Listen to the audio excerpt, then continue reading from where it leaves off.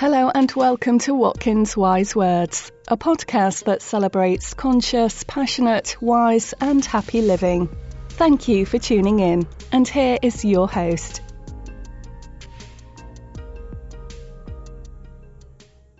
Hi there, my name's Kelly Thompson and I'm one of the development editors at Watkins Publishing. My role within the company is looking for new interesting topics to publish books about and engaging authors to write those books. And a couple of years ago now actually we started to develop a concept that we wanted to create a new series of books which are now called the What Is series. And the idea behind these books is that they were accessible but inspiring introductory guides to a whole range of what would have at one point be considered sort of mind, body, spirit topics, maybe more apt now to say self-development topics. And the idea behind that was to kind of have a fresh approach and make those accessible to as many people as possible. Recently, we've all heard so many times everywhere the terms mindfulness in particular, and it was to try to raise awareness and broaden people's knowledge of other approaches, other holistic approaches that could give the same benefits in terms of enhanced happiness in life and so on and so forth. And in developing these little books, the idea was like to debunk myths around these things, demystify them, make them more something that people felt they could really get on board with. And I'm very happy to say that several years on we now have a few of these titles. What is near-death experience? What is sound healing? And the next on the list is the topic we'll be discussing today, which is what is hypnosis. As soon as I started developing this series, I knew I would love to have hypnosis as one of the titles. And the lovely author Tom Fortis-Mayer, who we had worked together before on his first book called The Free Mind Experience, and I knew he'd be the perfect person to write this book. So I approached him, and thankfully he said yes, and he did a great job of writing it. And he's with me on Skype today to talk a little bit about that book. So hi, Tom. Hi Kelly. Nice to see you. Yeah, you too.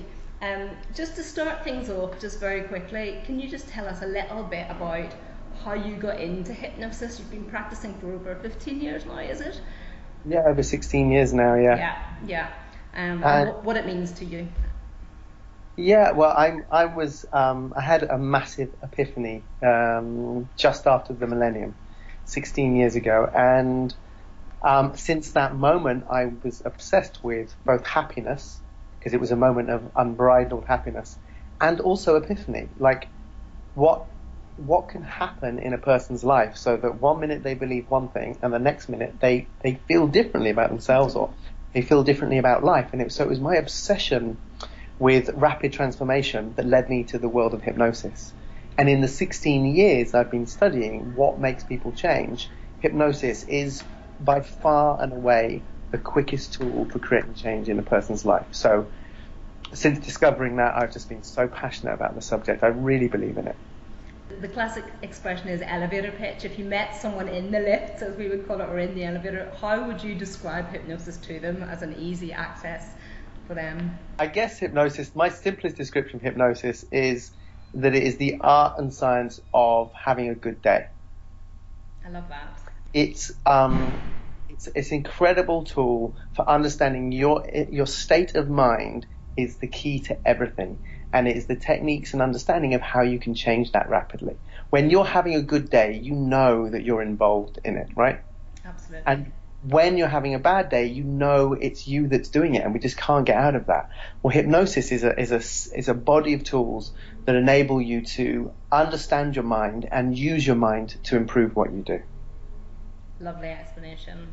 And one of the things I know we talked about a lot in the development of the book, and I mentioned in the introduction, is the whole idea of, as part of this series, debunking myths that exist around these topics. And I think with hypnosis in particular, out of the titles, that's relevant because people have these preconceptions of what it might be. Could you talk a little bit about that and just tell me, what do you think the key myths to debunk are? Yeah, I mean, basically, from what people have seen on TV, it looks like when you're hypnotized, you're asleep. Yes. It looks like when you're hypnotized, you don't have any control. It looks like the hypnotist has total control over you. Other people think it's a kind of a manipulative tool that people use in sales or to get people into bed, or it's got a really sleazy reputation, and it's purported by a lot of these stage hypnotists that caught that kind of that they enjoy that glamour of that power, but it's just not like that as a tool. Yes. It's really not like that. I get that. I completely get that. Having experienced it myself, I can certainly vouch for it. And I mean, one of the other things that strikes me is that that people often also think of it only as a tool to go to if you have a specific problem that you want to overcome. If you know, one of the common things that people might say is to get thinner or to stop smoking and things like that. What are your thoughts on that? Yeah, I mean, it's useful for that, but for me, it's so many other applications in terms of it can hugely accelerate your your understanding of who you are. It can make you much more emotionally intelligent, a lot more emotionally resilient. It can deepen your spiritual practices. It can improve your relationships, your self-awareness. I mean, it really is a rich tool for personal and professional development, or also just with regards to performance. You know, so many people aren't aware of the fact that if you use hypnosis before you perform, both in sports or presenting, or if you're any artistic endeavors, it can create these extraordinary flow states where you're way more artistic, way more eloquent, way more able.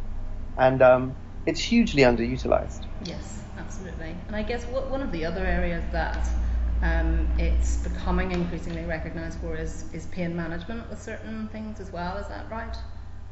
Absolutely, absolutely. There's some extraordinary things done. People having open heart surgery without the use of anesthetics, and they're just using hypnosis, Amazing. And just thinking about when we were putting the book together and wanting to get all those messages across, can you remember, it's a while ago now that we first talked about it, but can you remember what most appealed to you about presenting hypnosis in this way, this kind of snapshot of it rather than a big detailed volume? It was exciting because I wanted to, like with my training, really get down to the nub of, well, what really is it? I believe I'm able to explain to people in really logical, easy to understand ways how it works. It isn't magical. The effects can be truly astounding, but it's based on very simple psychological logic.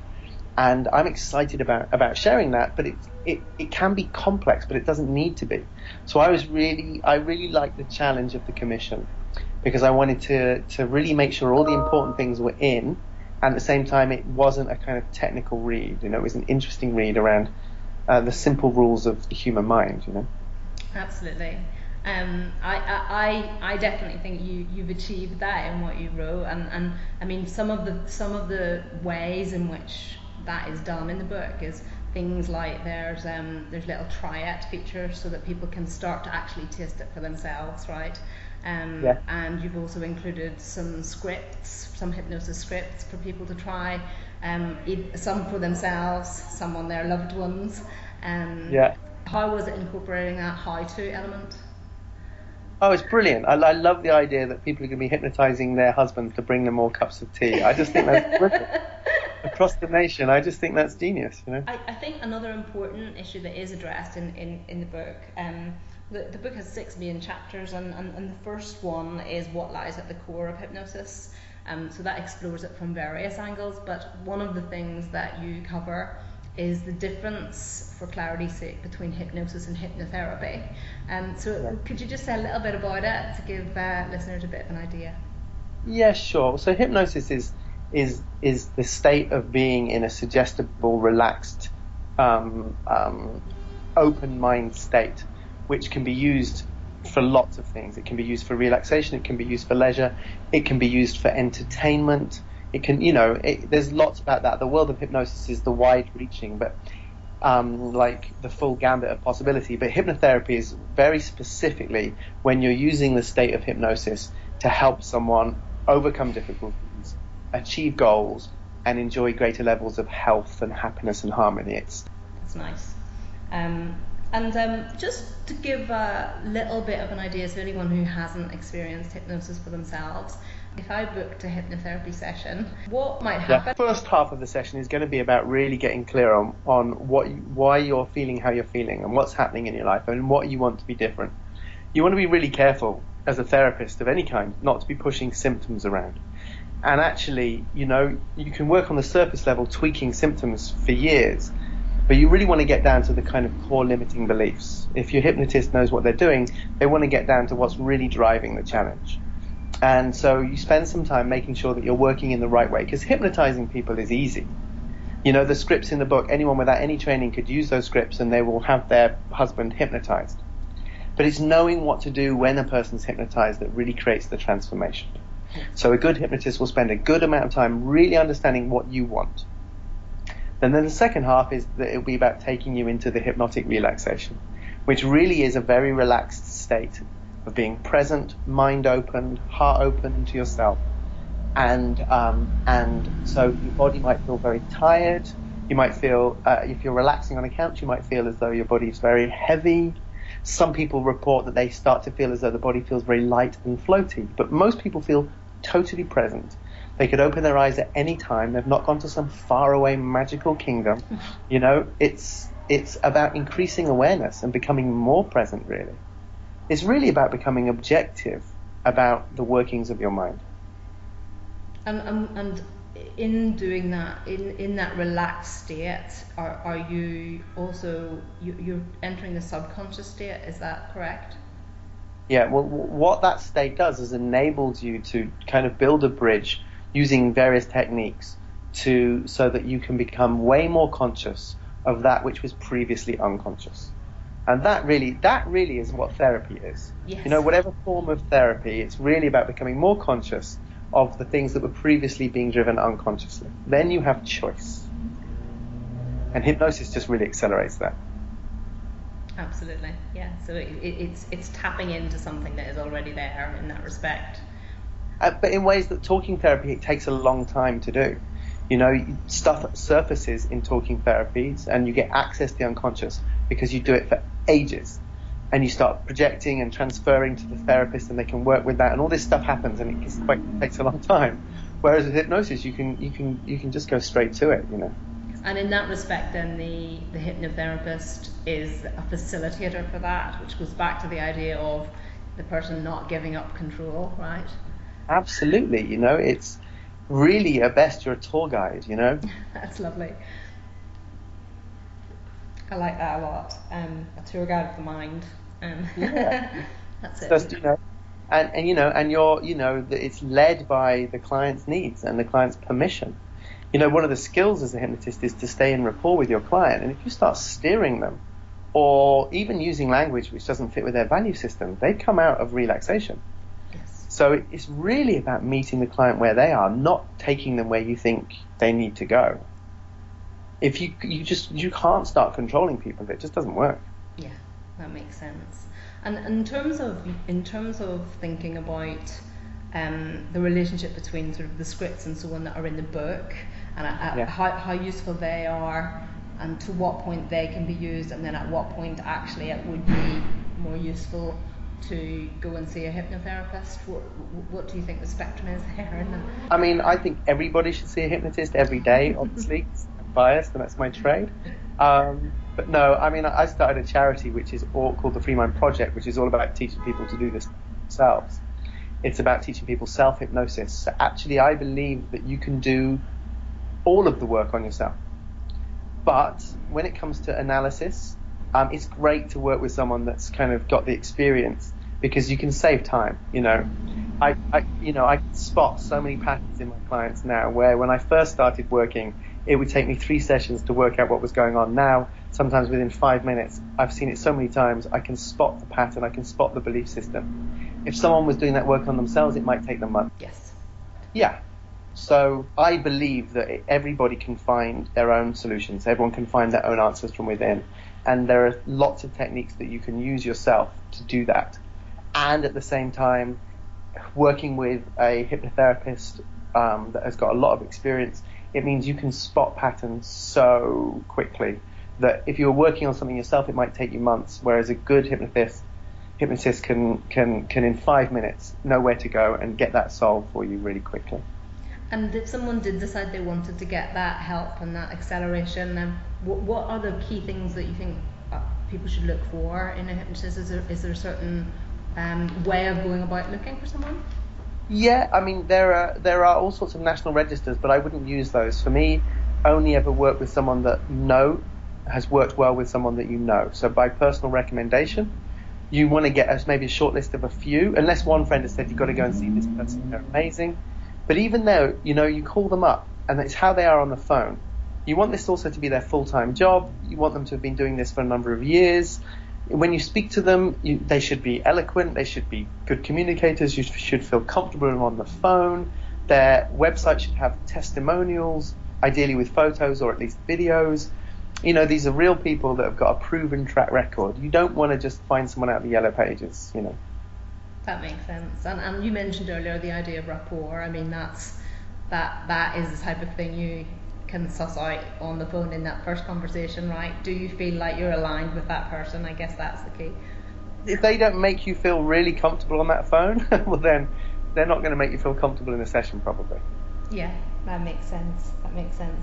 And one of the things that we talked about earlier, how it was quite a challenge to get a large, potentially complex subject into such a small little volume.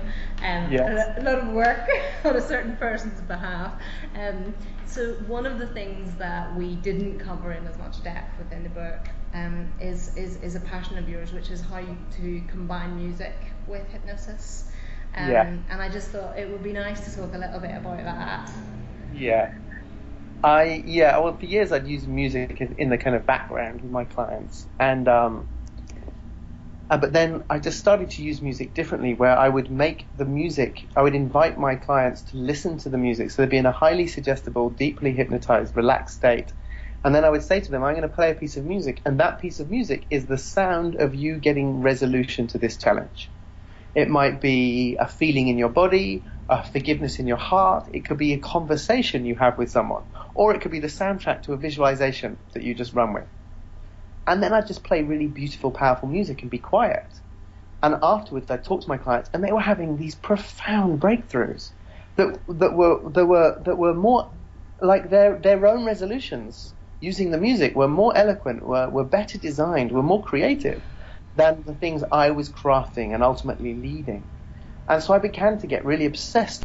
If someone sets an intention before listening to music, does the music become more powerful? And it does. And if you combine that with hypnosis, it gets even more powerful. And so I started exploring other formats for this. So I now, and I know you've been, I run this monthly Love Rave celebration, which is a sober, conscious, drug and alcohol-free party. For people to come together, and we use hypnosis and we use intention setting before we play. And so it's dance music, people are dancing. It looks like a nightclub, but we've built in this principle so that each piece of music makes them more grateful to be alive, or makes them more forgiving, so we add all this meaning to the music, and at the end of the night, people are flying, absolute flying. It's such a fantastic atmosphere. I went along to one of the early ones. The Tom's parties are called We Are One celebrations, and I brought my mum along, who was visiting from Ireland that weekend, and she was very nervous about going along to something about hypnosis that she didn't know about, and I was saying it's lovely. It's not all these preconceptions that we've talked about. It is really just about relaxing into this flow state. And we went, and she just talked about it for months. she loved it so much, and the fact that it was people of all ages, and some people coming single in couples, and the whole thing. It's such a fantastic way to bring that sense of intention through the music. And just to finish off, to widen things up a little bit, there's it's come to my attention just recently that there was actually someone on in a venue that I really love in London called The Singing Hypnotist, a UK performer. Is that someone you're familiar with at all in terms of the work? There's a lot of people now that are going more public about their use of hypnosis in their performances. Yes. And And for me, it's really exciting because I used to kind of prepare talks, and then I got into the habit of, say, delivering an hour and a half talk with no preparation other than getting into a hypnotic flow state beforehand. And in January this year, I ran a whole weekend without any preparation at all. And I asked people at the end of the weekend how much preparation they feel I'd done, and how well organized the course was, and the course content, and if they felt it was appropriate. And I've never had such high ratings for kind of people's feeling that it was incredibly well designed. And the truth was, we ran a whole weekend from the moment I was working intuitively with musicians, and the whole thing, all the structure landed at exactly the right time in the right way.